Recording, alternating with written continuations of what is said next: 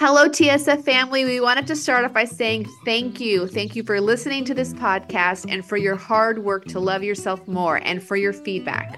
Can you believe it's been 3 years that we've been doing this spiritual fix, and it has been such a beautiful labor of love for Anna and me. We have loved doing this work. We've loved hearing from you, and we love exploring ourselves and each other alongside our listeners. We wanted to put out the call for 3 ways that you can help support us to support you. 1, we would love you to leave us a review on iTunes or follow us on Spotify. 2, drop us an email and let us know how much the podcast means to you. And 3, you can donate monthly or even just once to our PayPal patronage. Every little bit helps, and we are so grateful to those of you who have donated already. Thank you. You help make this podcast possible. Thanks, y'all. You can go to our website, www.thisspiritualfix.com, for information on how to pledge, as well as to email us. Hello and welcome to this episode of This Spiritual Fix. Today we're going to be talking about divination tools and all the different ways that you can try to see the future using tools such as oracle cards, tarot cards, palm reading, and the I Ching. Stay tuned.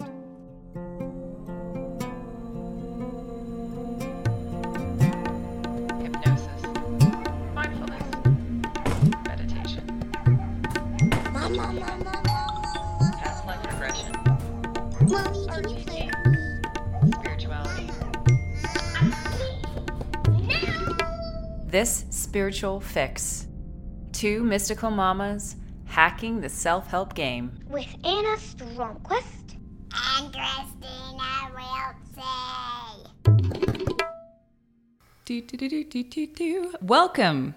Welcome. How are you doing?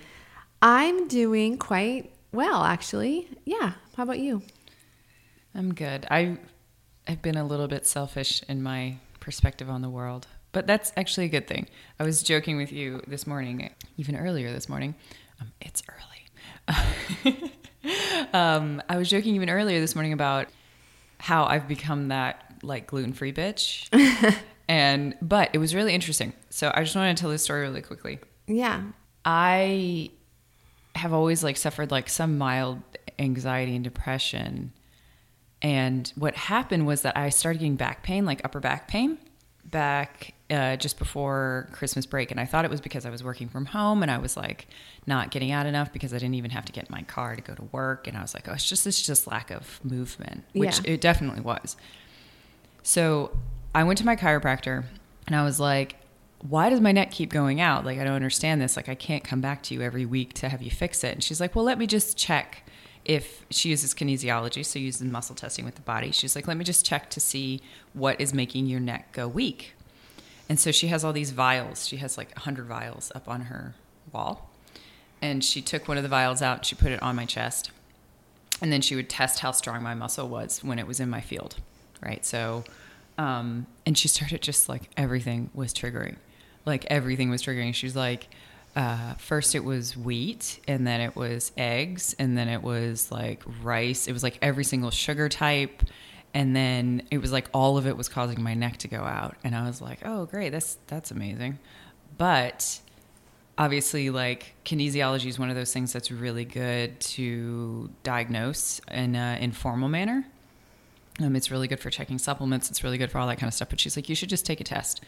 You should take a test. So I took a test that was like a mouth swab and then like mail it in and find out what you're allergic to. Exactly. And the first one that came back said that I was like immune reactions to eggs, soy, dairy, and gluten, which is common if you have gluten sensitivity, because what happens is you get like the whole wheat belly thing, right? Like your gut basically kind of becomes leaky. And then you just develop allergies to everything because your food isn't going through the normal process that it should. It's just going into your bloodstream unprocessed. And so then your body's, of course, like treating it as an invader because it's only used to getting stuff that it has processed. And but then I just recently got the DNA results. And the DNA results said that I have... Is it DNA or like a... No, it's DNA. Okay. Yeah. They said I have not 1, but 2 genes that are anti-gluten, that are gluten sensitivity, not the celiac, but the other one. Oh, and wow. that, which means that I inherited it from both my parents. And What's the name of this that you did it? In Tarot Lab. Okay, let's link it in the notes because Yeah. I'm curious. Yeah. And yeah, both my parents had it, and that means that both my kids have one, at least. Right. So I'm just like The whole family's kind of going gluten-free now? Yeah, because my mother-in-law has a gluten sensitivity and she can't eat. She's been like that forever. And so then I'm just like, I bet you Luke has something, at least one, which Oh, means, yeah. and I don't think it's sex linked, but you know, it's there's then a chance that my kids have two as well, which means that it's wow. exacerbated. So Interesting. interesting side fact. I am now that gluten-free bitch, You're the gluten-free bitch. but I feel so much better. It's been like a month and I literally am just like even keeled. I don't get angry in the same way. I don't get anxious or depressed. Have you in the never same gone way. gluten-free before?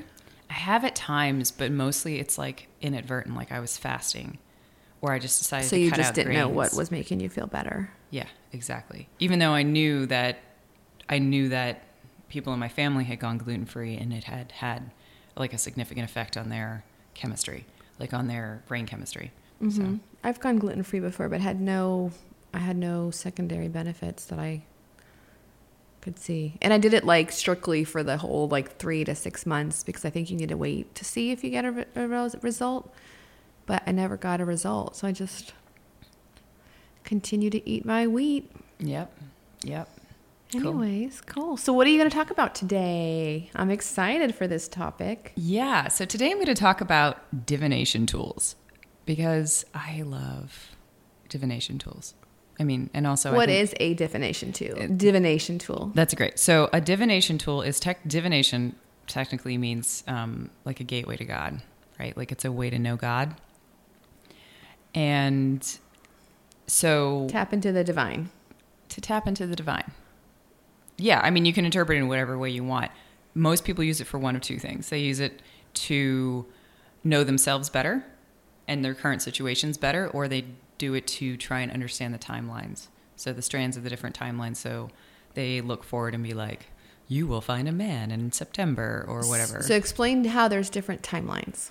Yeah, absolutely. So as a psychic intuitive, what you come to recognize, or some of us come to recognize, is that there is, in the multiverse, there's a law in Murphy's Law that says anything that can happen will happen, which basically means that anything that can happen is happening somewhere in the multiverse. So basically, we have parallel universes where anything that could happen is also happening parallel. Exactly. So I'm holding a teacup right now, and in 10 of the different the dimensions, I have dropped my teacup. And in 10 more, the cup is empty, and in another one, the milk turns sour or whatever. Like it's And just 90% of them, you're still just holding the cup. exactly. Or you're probably 99.999% of them. I'm still just holding the coffee cup, or the teacup. But and so when you're psychic, it's really hard because from your point in time, in this space-time moment at this time, you can go into an infinite number of possibilities.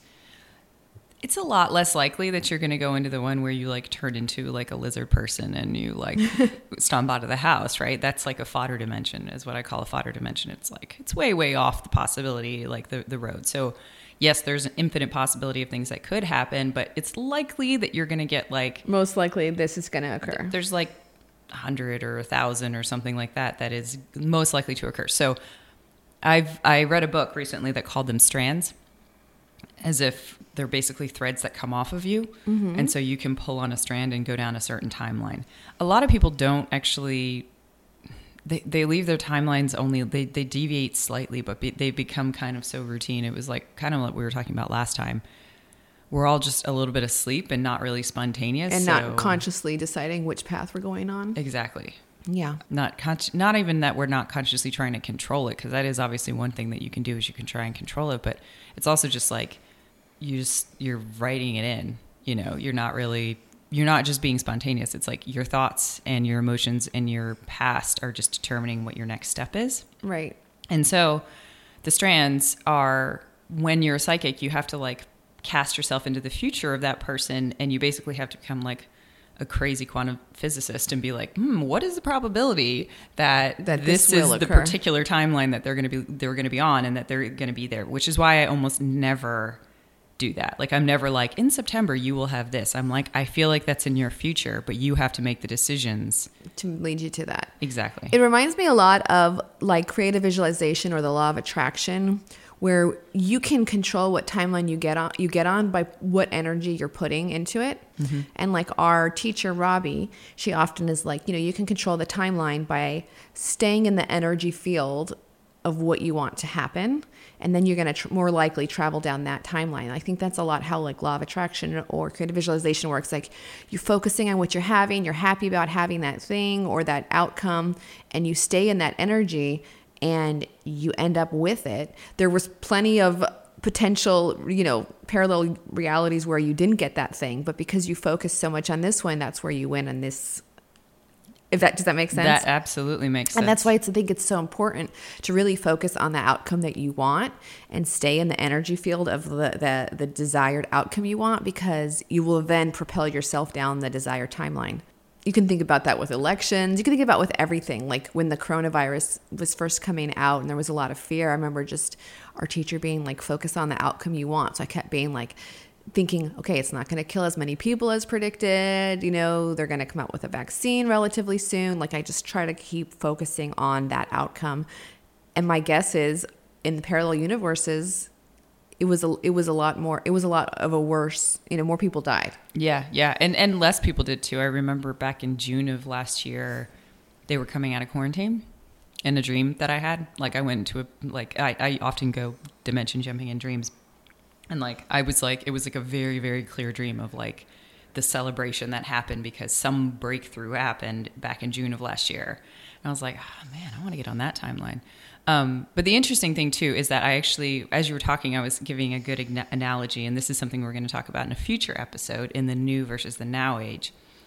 But we've talked a couple of times about this whole, like, if you crave that timeline, like if you're like desirous of it, but you kind of treat it like it's not already here, then you actually just create like an excess potential, which means that it's not likely to happen. You're creating more resistance because you're wanting it. Whereas when you're like, I'm in the energy, I'm getting it, it's coming, I'm already feeling how it feels to have that thing or see that thing. Exactly. And it's the difference between like, like on really, really hot days in the middle of the summer, especially in Atlanta, it gets super, super hot here. And you're just like sitting outside the pool, but you like the pool's closed because it's like being cleaned, like for a temporary time. And you just like want to be in that pool so badly. And you're like, you just need the relief to be in the pool so badly. Like, I need this money or I need this whatever. Like, the trick is to not imagine what you are in your hot state sitting outside the pool and not allowed to get in it yet. Like, you imagine what it feels like to be totally cool in the water itself. I like that. Yeah. And then like, just imagine like, because you relax when you're in the water. Like everything changes about you. All of your emotions change. Like everything changes. Like you relax and you don't hold on to like the craving for the pool when you're in the pool. Right. So try and mimic the feeling of being in the pool. Right. Already. I'm not a big, I know that you have the gift of like being able to see and jump into different dimensions. There's only one other dimension that I jump in with consistency to see, which is totally a topic for another day. But I did have one when I first gave birth. I'm just total side note. When I first gave birth to my daughter, and I was really sleep deprived and tired, I think that kind of helped break down some barriers, and I was able to see other things. I had it in me. I thought I had twins. I did not. I had a single birth. I would wake up in the middle of the night frantically looking for the other baby. And like, it happened a few times where I'm like, what? Where's the other baby? And I really think that like on a parallel universe I had, or in a very strong, like in a lot of other parallel timelines, I must have had twins. It had a split and I had identical twins because I kept waking up looking for that other baby. It was horrible, actually. That sounds so traumatic. Yeah, to wake up and you're like, where's the other one? Mm-hmm. It happened a lot. Wow. Yeah, I've definitely had dreams about a parallel self of mine that was like a junkie. Yeah. And there was like an intervention in one of the dreams, and I think that like I lost my daughter because of my habits and one. So like I totally get that. It's just like, oh. So like for the viewer or the listener, it's like, to put it, in 50% of your timelines, you were a junkie, and in or 44.5 or whatever. And for, in a large percentage, you were a junkie, and a large percentage you weren't. And that's why you're able to tap into that one more often, because Yeah. Yeah. it was a very possible outcome. Yeah, exactly. I mentioned the term fodder dimensions because like cannon fodder. The reason that I came up with that, I had a dream one night about one of my fodder, what I call my fodder dimensions, in which like everything was absolute crap. Like it was probably post-apocalyptic, or my life was just in shambles or something like that. And I'm always just like, you think about the bell curve in which like things are going the way that you want them to. And if you want to hope that you're at the top of your, you're kind of living in the average of the things that could go good and the things that could go wrong. Like if you're not intentionally doing anything, right? Like you're at the very top of that bell curve, right? The average. And then the ones to the very fringes of them, right? Like the greater than 95% or less than 5%, kind of like those tail ends of the bell. Those are like what I call fodder dimensions. It's like they're just spontaneous combustion. Exactly. Just They're like like random spontaneous combustion. Things are just happening because they have airplane to. crash into this house right now. Exactly. Oh man, when you said that, I was like, oh. No. Sorry. Delete. Cancel.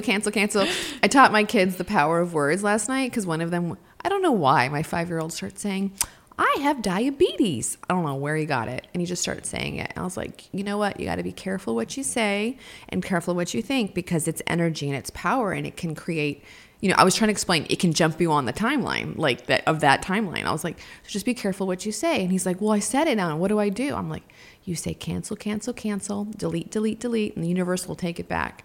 So he's like, cancel, delete. A friend of mine taught me that, and I often do that. So regarding the airplane, crashing, cancel, delete. Now the universe knows clearly I did not mean that, Yeah, exactly. Especially because I feel like Robbie would be like, all right, girls. she always says this. She's like, all right, ladies. Yeah. I think very motherly. Yeah. All right, ladies. All right. I feel like she calls us girls. All right, girls. Not okay. Yeah. We're not putting our energy there. Cool. So divination tools. So divination tools are really interesting because for some people, they are their bread and butter. Like they are tarot readers, or they're palm readers, or they're doing something like that, especially people who are professional psychics or moonlight as psychics or whatever, like I do. The pendulum is a big bread and butter for people, right? It is. We're not going to be talking that. Thank you for bringing that up, because we're not going to be talking about dowsing, kinesiology, or muscle testing, because I feel like that's a whole nother massive other topic. Okay, but those are ways people can get clear yes, no answers. Exactly. Okay, we'll save that for another day. No, but it's actually a really great point to bring up because of the fact that it gives you a binary thing. It says yes or no. Right. And so you have to know how to ask the right questions to be able to actually be clear enough to get a clear yes or no. And whereas with divination tools, you get a whole story, a whole narrative. You get a whole story, you get a whole narrative, you get pictures, you get like, you can just get like so much stuff from divination. There's no binary part of it. I'm more of a binary. Like I get my yes and no. I get my yes, no answers. I have to ask the right questions. And then sometimes I get more information, but I have to be in a really good space mentally to get that. Yeah. Anyways, all right, let's hear it. I think you get really inspired for the question, though. Yeah. I feel like that's a form of divining anyway. Like if you're asking for a yes, no question, you just become good at asking the right question. The questions. Yeah. I'm good with certain techniques that like I feel like I've mastered. Like there's certain guides I can hear clearly, and it's in full sentences. It's not yes or no. And then there's like when we do the feed your demon, which we talk about in like every episode, where you personify an issue and let it visit you. I've gotten, because I've done it so much, that I don't know if you would call that a divination tool, but they appear. It's very clear. I get my answers in sentence form, visual form. It's not binary. But anyways, that's totally a topic for another day, is the binary divination tools. Yes, no answers. And let's hear about your tools for So the first one I'm going to start with is palm reading. Okay. And the reason I'm going to talk about palm reading is because that's where I started out. So interestingly, I think it's interesting. When I was traveling and when I was backpacking back in my 20s, a lifetime ago, when I was backpacking across the world for a year, I picked up, like my favorite thing to do when I was in India was to go to bookstores, which is really, actually, I think like throughout my life, that's been almost my favorite thing to do, but especially to go to like used bookstores and just be like, what in the world is here? And in India, especially, actually, I think it was I picked this book up in Nepal, in Kathmandu, in Tamil, the kind of tourist area of Kathmandu. And there was this one bookstore that was just like absolutely amazing. And they had a palm reading book. They had a bunch of palm reading books actually. And I was like, it was just my like one minor stroke of entrepreneurial something. I was like, what if I learned how to palm read and then I could get paid, or I could just like, you know, like all the people I met, I could just be like, hey, let's get to know each other better and I'll read your palms. Because back then I had been working as a chemist for a long time, and I was very much of the science mind. Like I was into herbalism and I was into alternative medicines, but like the whole kind of other mystery kind of things, like I wasn't necessarily believing of it. I thought that the art of palm reading was actually like a science, and I could just teach myself it. So I started reading the books, and I started just palm reading people, anyone I came across. In fact, I actually also got my palm read by like some sannyasin, like on the banks of the Ganga, like when I was in Rishikesh. And the way that the Ganges River. Yeah. Sorry, that was really pretentious to say the Ganga. No. Just people. The Ganges River in Rishikesh. And, you know, the way that he did it, and I think maybe I was just like learning the way that he did it, because he was like very accurate in the kind of broken English Hindu kind of mixture that he was talking to me in. But so I just racked up dozens and dozens of people that I was reading, that I was palm reading based on what I had learned in this book. But then I was starting to recognize that I was like saying things that the book hadn't told me to say, if you know what I mean. Like I was basing my kind of deductions what the book said, but then I was also just like, I was always extended. I was always like exaggerate whatever the book said. It's like I like to call it Dumbo's feather. Like Dumbo the elephant, Disney elephant, could always fly. He thought he needed the feather to fly, but he actually could always fly. And the feather was just the tool to give him the confidence or some sort of like structure to believe he could fly. The science of the lines was your Dumbo's feather, but you had it in you to psychically interpret these people's hands regardless. Exactly. Especially by just touching them. I realize now that just by touching their hand or just by touching any part of them, it's like one of the most acute psychic connections that you can make is by physical touch. I had like my tea leaves read in New Orleans once, and the lady said all these things that was like accurate, and I was like, well, how do you do it? Like, what's the science of these tea leaves, right? Which is like you drink some tea out of a cup and however the tea leaf. And she was like basically telling me the Dumbo's feather thing. You know, she's like, I don't know. It just comes to me, but I have to see the tea leaves to like be able to even say it. Yeah, that's so interesting. So the two cool things that happen is that by the time I had racked up dozens and dozens, I was I was in Turkey. Actually, I think I was in Macedonia. I was in Macedonia in a Turkish village in Macedonia. Right, random. And the friend I was with who was Turkish was like interpreting. They found out that I could palm read, and apparently like everyone in the village wanted me to palm read for them, right?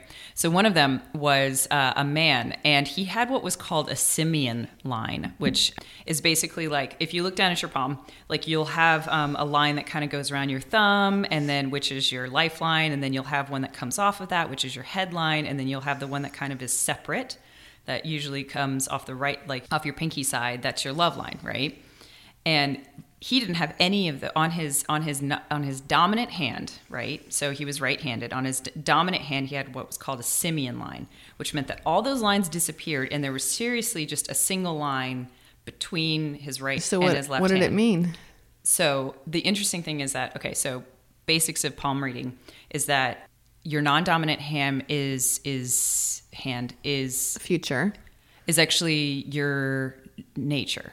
Okay. And your dominant hand is your nurture, right? So your non-dominant hand is closer to what it looked like when you were born. Okay. Right? And then the trials and tribulations and everything that's your happened work, to your you, job, the your way work, you move your your hand. Yeah, the choices that you've made go into your dominant hand. So you can kind of see the difference between what destiny was like when you were born and how you and then which timeline you chose. Exactly, which timeline you've chosen. So his dominant hand had a simian line, and simian lines are indicative of like kind of a simplicity, for lack of a better word. It's kind of a bad way of.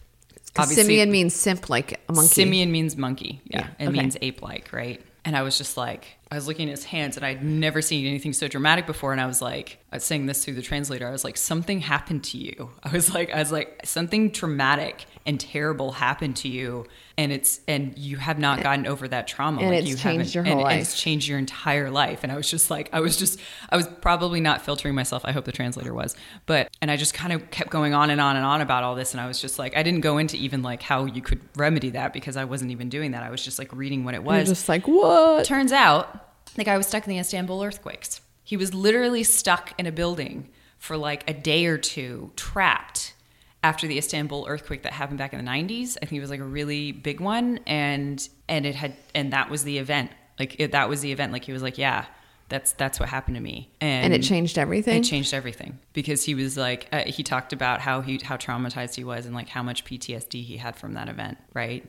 And he was like living in the country in the middle of, wow. in this farming country, tobacco land in Macedonia. And then the other one was the mother of the translator. I did her. And I was like, you had 3 kids. And she's like, and her son, who was the translator, he was like, no, she's only had 2 kids. And she looks, and he's like in his lower 30s at this time, like his early 30s. And she looks at him and she's like, no, I had a 3rd kid, but I lost him. He literally lived with his mother for 30 years and never discussed the fact that she had a stillborn child. Wow. So you did a reading for a friend of mine, and I remember it was before she had children, and you said that she had the potential for 3 kids but would have 2 children. And fast forward, she got pregnant with triplets and lost one and had twin kids. Did you know that? I did not know that. I don't think I ever told me that. That's amazing. Yeah. They're like 6 years old now. Wow. That's cool. Yeah. I love that. Thank you. Yeah. Nice. So I got my palm read once years ago from the dishwasher in a restaurant I worked at. He had this gift, and he looked at my palm and he's like, you have the potential for 3 kids, but you will have 2. Something like that, right? He said something like, you'll have 2 or 3 kids. The 3rd one's kind of blurry or something. Like it was just kind of like, and I thought, okay, well maybe like I lose a 3rd or I don't know what.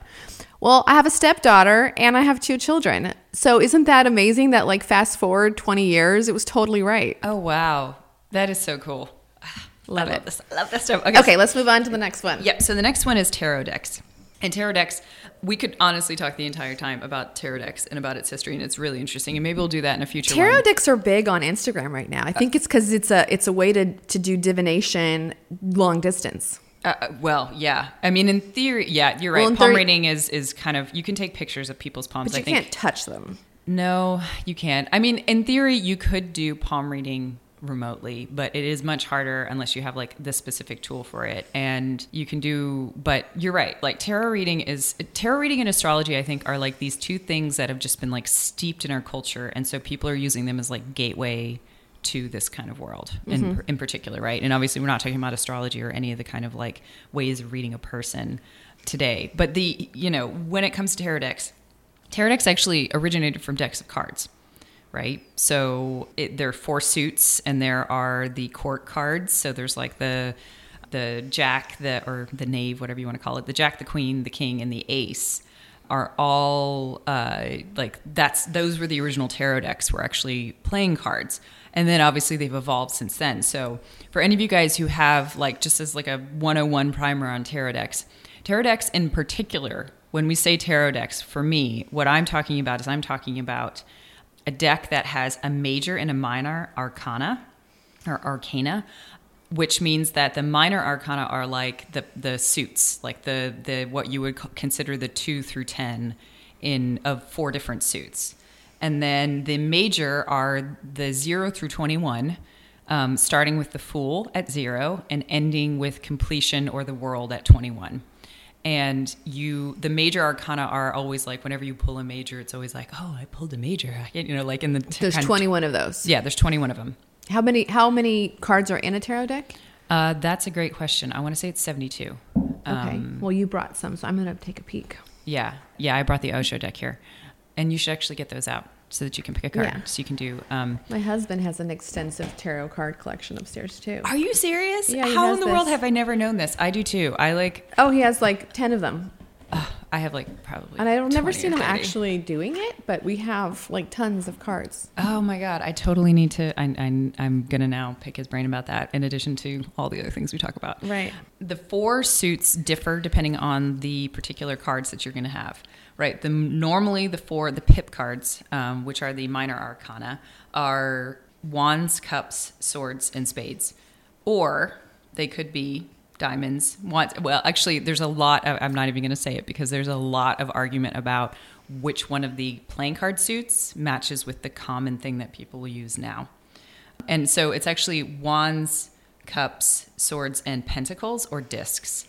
It's really interesting because I have an Aleister Crowley deck and it doesn't say pentacles, it says discs. And I don't actually know the history of Crowley. Was like an occultist who was like loosely associated with Satanism.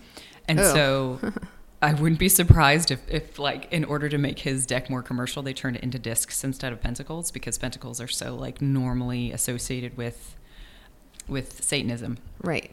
But in the Osho deck that I want you to pick a card from, there is clouds, which is representative of mind, rainbows, which is representative of the physical, water, which is emotions, and fire, which is action. Okay. I'll just pick a random card. Yeah. That I'm guided to. All right.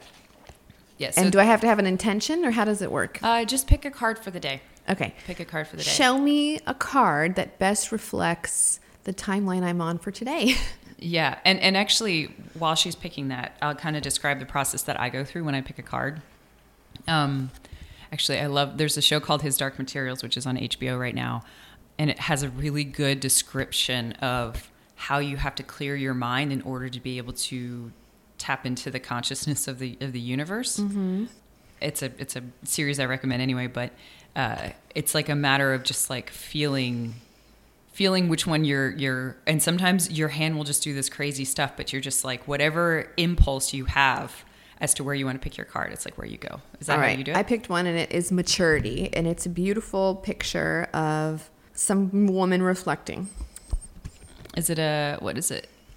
What's the number? And it's rainbows and what's the number? It doesn't have a number. Ooh, is it oh, okay. So I think in the Osho deck, not having a number is like the equivalent of like a 0. If you go to the very front, you can see. Yeah. It's like I think they call it like the ace of or something like that. But the Osho deck is beautiful because it will always have a quote from Osho himself. Mm-hmm. And then it'll have an interpretation of why they chose the particular drawings that they did.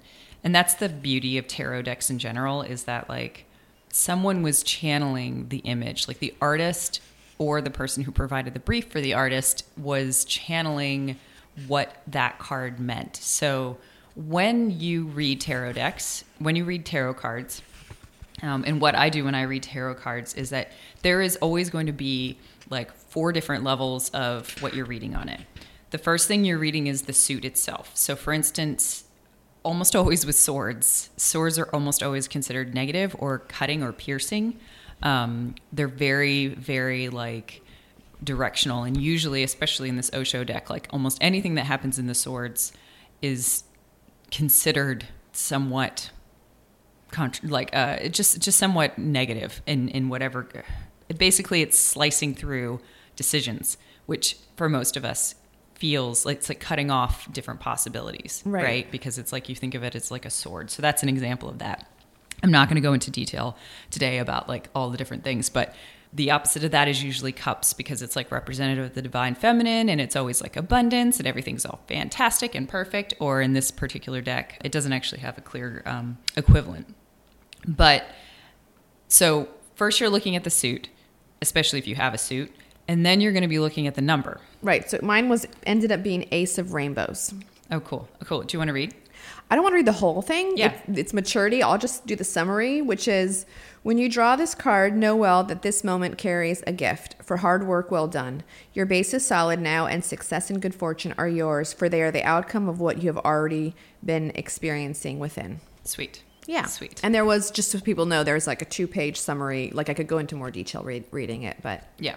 Yeah. But okay. So the next you're going to be looking at number, and I'll just give an example. 1 is usually almost always very clear and good. Like the 1 of cups is just like, woo, abundance. The 1 of swords is like very clear, decisive action.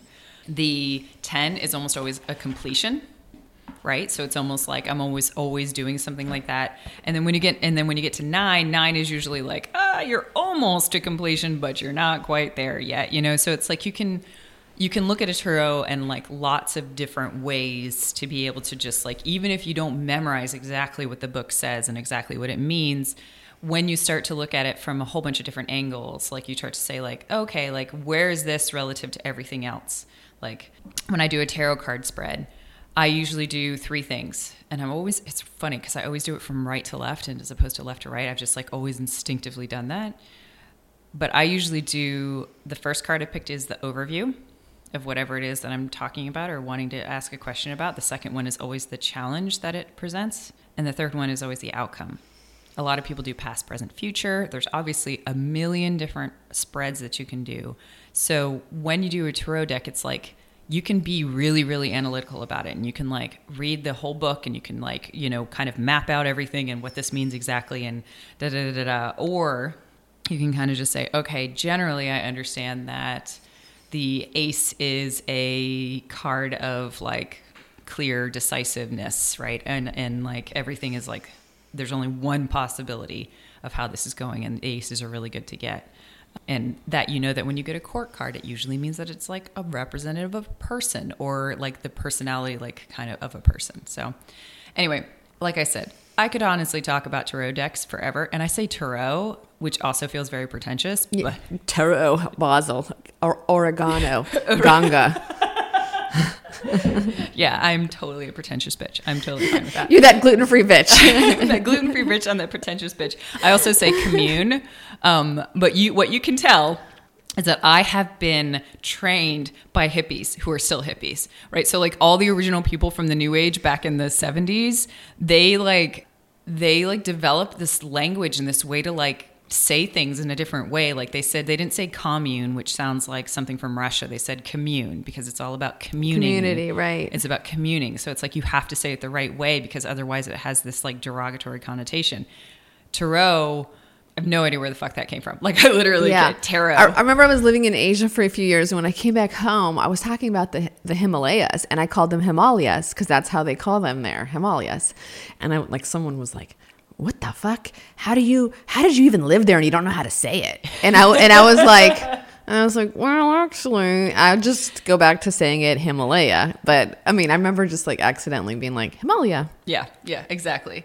Cool. So I'm going to quickly go through the last ones as we finish up here. So runes are also that's actually where I started out when I first got my first thing, because like as a kid, it's really fun to like have a bag full of stones and like pick out stones.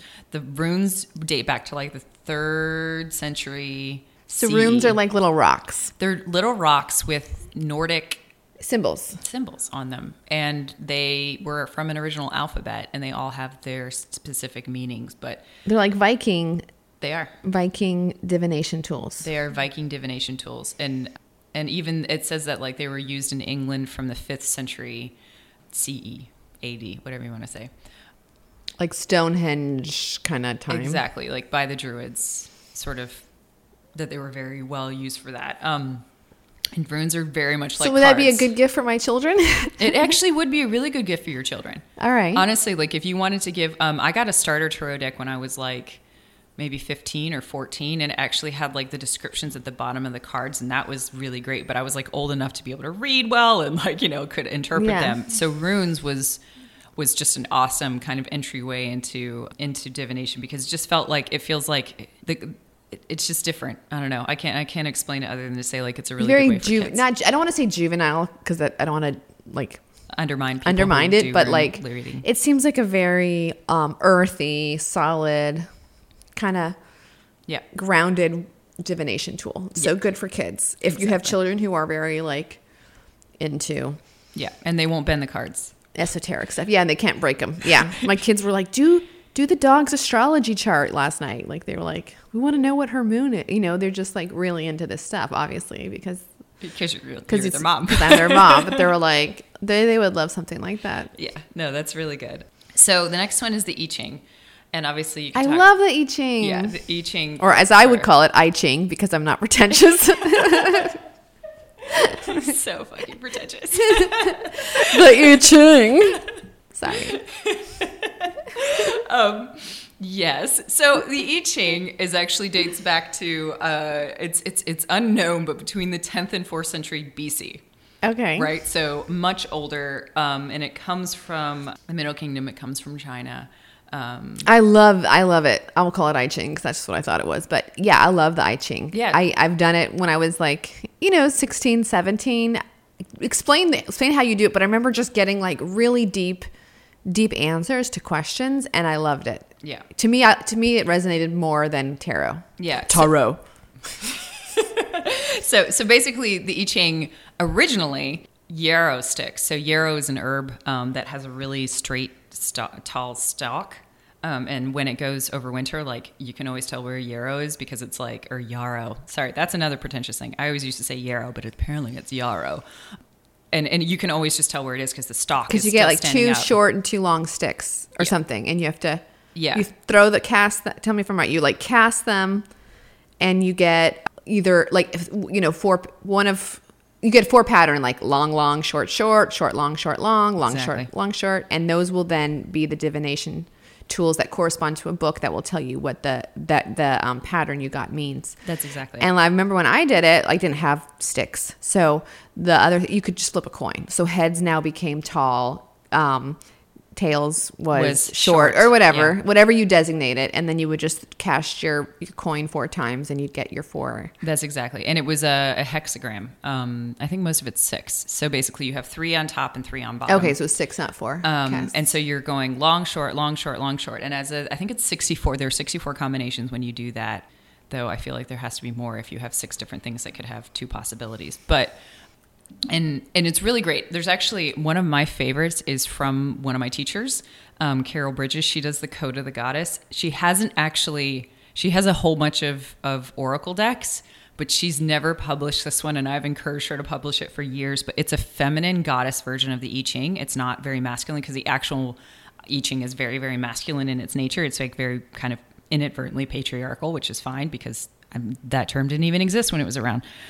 So it's called the Book of Changes because it's all about changing. It's all about how it's all about like how is the situation changing, which I think is a really great way of actually being able to hone in on people, because you can say, because most of the time when I read people for divining, it's almost always what is stuck and wants to change or what is currently changing. So this is like the way that they say the Book of Changes is great. And what it's called is this is actually a form of claromancy, which is a casting of lots. So you can use die, you can use yarrow sticks, you can use coins, but it's this whole idea that in the randomness of a coin toss or in the randomness of like putting down sticks, you're able to actually, there isn't actually randomness in that. There is actually order in that has messages, and it's everywhere.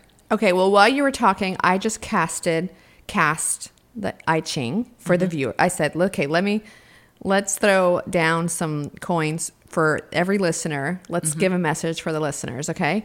So the answer I got was short, long, short, short, short, short, and that it corresponds to the hexagram P or pi, I guess, which means bonding. And there's a poem and this and that, and it says the analysis of this hexagram is, and I love it. I think it's fitting for what we're doing here with a podcast. This is a time of connection with another or others, not just an alliance, but a melding of parts into a new whole. Such a connection may be too close or too intense for some. Consult the oracle again to see if you have the qualities needed to strengthen and withstand such an intense synthesis. Awesome. Yeah. Awesome. I love that. Very cool. I love I Ching. I Ching. No, I do too. Yeah, well, okay, so the original reason that I called the I Ching is because my teacher, who originally taught me that, the woman who did the Code of the Goddess, which we'll put a link to. It's probably correct, because phonetically I means E in other languages, probably. Right. And she also was like, I used to call it Feng Shui, and she's like, no, it's Feng Shui. Like, it's always feng, like the E sound, that E is like a sound. And so it's Feng Shui. And she always used to get on my back about it in a loving, wonderful way. Okay, so the last thing we're going to do, we could talk about tasteology, which is what you talked about, tea leaves, but we're not going to. There's like different forms of scrying. You can look at crystal balls. There's so many different things. But instead of this, or in addition to this, could you explain really quickly the crystal ball? Because we see that on Disney movies growing up, but I've never actually met anyone who does crystal ball divination. I don't even know how it works. Yes. So scrying is what it's called. It's a base. Scrying is like another word for seeing. That images are basic. I love it. If you look it up on Wikipedia, everything's like allegedly you can see images in a crystal ball. The basic idea is so you're just seeing images in there. Yeah. So the idea is that like if you, cause if you look at a crystal ball, the way that it's shaped, all the light from the surrounding area comes in and is bent in crazy ass ways. Okay. Right. So if the lights are dim and there's a candle, then basically the candle is going to be like casting. But if you can see images in your head, you don't need the crystal ball. No, not it's at again all. Dumbo's feather. It's another Dumbo's feather. Exactly. All right, got it. But the idea is that any kind of, you can do it with crystals, you can do it with anything that's like transparent, but the entirety is that the crystal ball itself, the way that the physics of the light go through it, make it so that there's a lot of crazy images that you can see in it that are like, oh, that's really freaking cool. Okay, so, and then the other thing you can also do is psychometry is, there's like a million things that you can do, which is where you just pick up an object, right? So if you get someone's ring or if you get something like that, I accidentally did it with Civil War bullets once, and I was like, this one's fake, and I was like, and this one's not fake. And you're just like, it's kind of cool to be able to do it. So the last category is oracle cards, which are my particular favorite. Oracle cards don't fall into the realm of tarot cards, even though they are decks of cards. I didn't even know that. I thought they were all the same thing. No, so tarot cards, I always call tarot cards because of the fact that they have suits, major and minor arcana, and court cards, right? Okay. So like they're very structured, and there's a million different versions of it, but oracle cards are just like anything that you want to do. And so one of my absolute favorite, because I have to call her out because she's absolutely amazing, Alana Fairchild does a couple of decks that are incredible. She does a crystal mandala one, which has like Ascended Masters and whatever. She has a Sacred Rebels deck, which is so great. But my favorite is her Rumi Oracle. And it is so beautiful because it has each card, when you pick it, it has like it has a quote from Rumi. And then it has like kind of a channeling from Rumi, and then it has her talking. And like the way that she channels the message is like really wonderful. And the thing about oracle cards that I have to say is like the caveat is that you almost never get a negative card in a oracle deck. It's always usually like feel good, let's like, and so I think more of the oracle decks that are coming out now will have a tendency to kind of have something that's like just very straight to the point, like, because I'm gonna get you to pick a card from the Moonology oracle cards deck here. So do I make an intention or just? Yeah, pick it for our audience again. All right, I'm picking a card which will give a message to the person listening to this right now. The intended message is: New moon in Leo. Confidence is your key to success. Awesome. See, that one's really straightforward. I love it. Yeah. Like if we were to talk about Alana Fairchild, I could literally I would it's have to beautiful read too. it for 10 minutes. For anyone listening, like the illustrations are just gorgeous and peaceful. I love that. And that's what they're meant to do. I think that oracle decks, I mean, if you look at them, they're usually featuring an artist of some sort. Like, look at these cards. Oh, wow. Beautiful, beautiful, beautiful. And my sister's an artist. She should totally make an oracle deck. These are great. Yeah. Well, that's great. So I guess in summary, there's a lot of tools out there. If someone is very spiritually intuitive, if you're not generating images and thoughts and sounds inside you, and you want to look externally for some sort of connection to the spiritual world, these are a lot of great divination tools that you can play with and explore, and we'll link them all in the notes. Yeah, I'll definitely supply some of my favorites. So yeah, no, great. And I would encourage you to like recognize that you can stay very, very grounded in this experience. You can literally pick a card and read what it means. Or as you become more comfortable, you can just like expand your mind and be like, what does this actually mean? Yeah, like, drop the Dumbo's feather. Yeah, drop the Dumbo's feather, or still use the Dumbo's feather and just expand what it means. Fly a little higher. Yeah. Yeah. I like it. Thank you. Thank you. Thank you for listening to this episode of This Spiritual Fix. Please be sure to take our quiz. What is your divination tool of choice? It's found on our website, thisspiritualfix.com. And remember, Humility, gratitude, acceptance. Done. Let me tell y'all a riddle. There are 4 girls and 4 apples in a basket. Every girl takes an apple, yet 1 apple remains in the basket. How is this possible? The answer? One girl took the basket. She took the last apple while it was in the basket. Sometimes all it takes is a perspective shift. This is my specialty, y'all, and I am opening up 2 spots in the next 2 months for dedicated journeyers to work with me to find peace, purpose, and most importantly, perspective. In these journeys, we co-create a curriculum that suits your current blocks, goals, and needs, and we use all the tools: shadow work, books, fiction, remote viewing, intuition, meditation, guided journeys, energy healing, dreaming techniques, you name it, we do it, and all to achieve a commonly held set of objectives. And if you're interested in hearing more, book a free call with me at www.chriswiltsey.com/discover.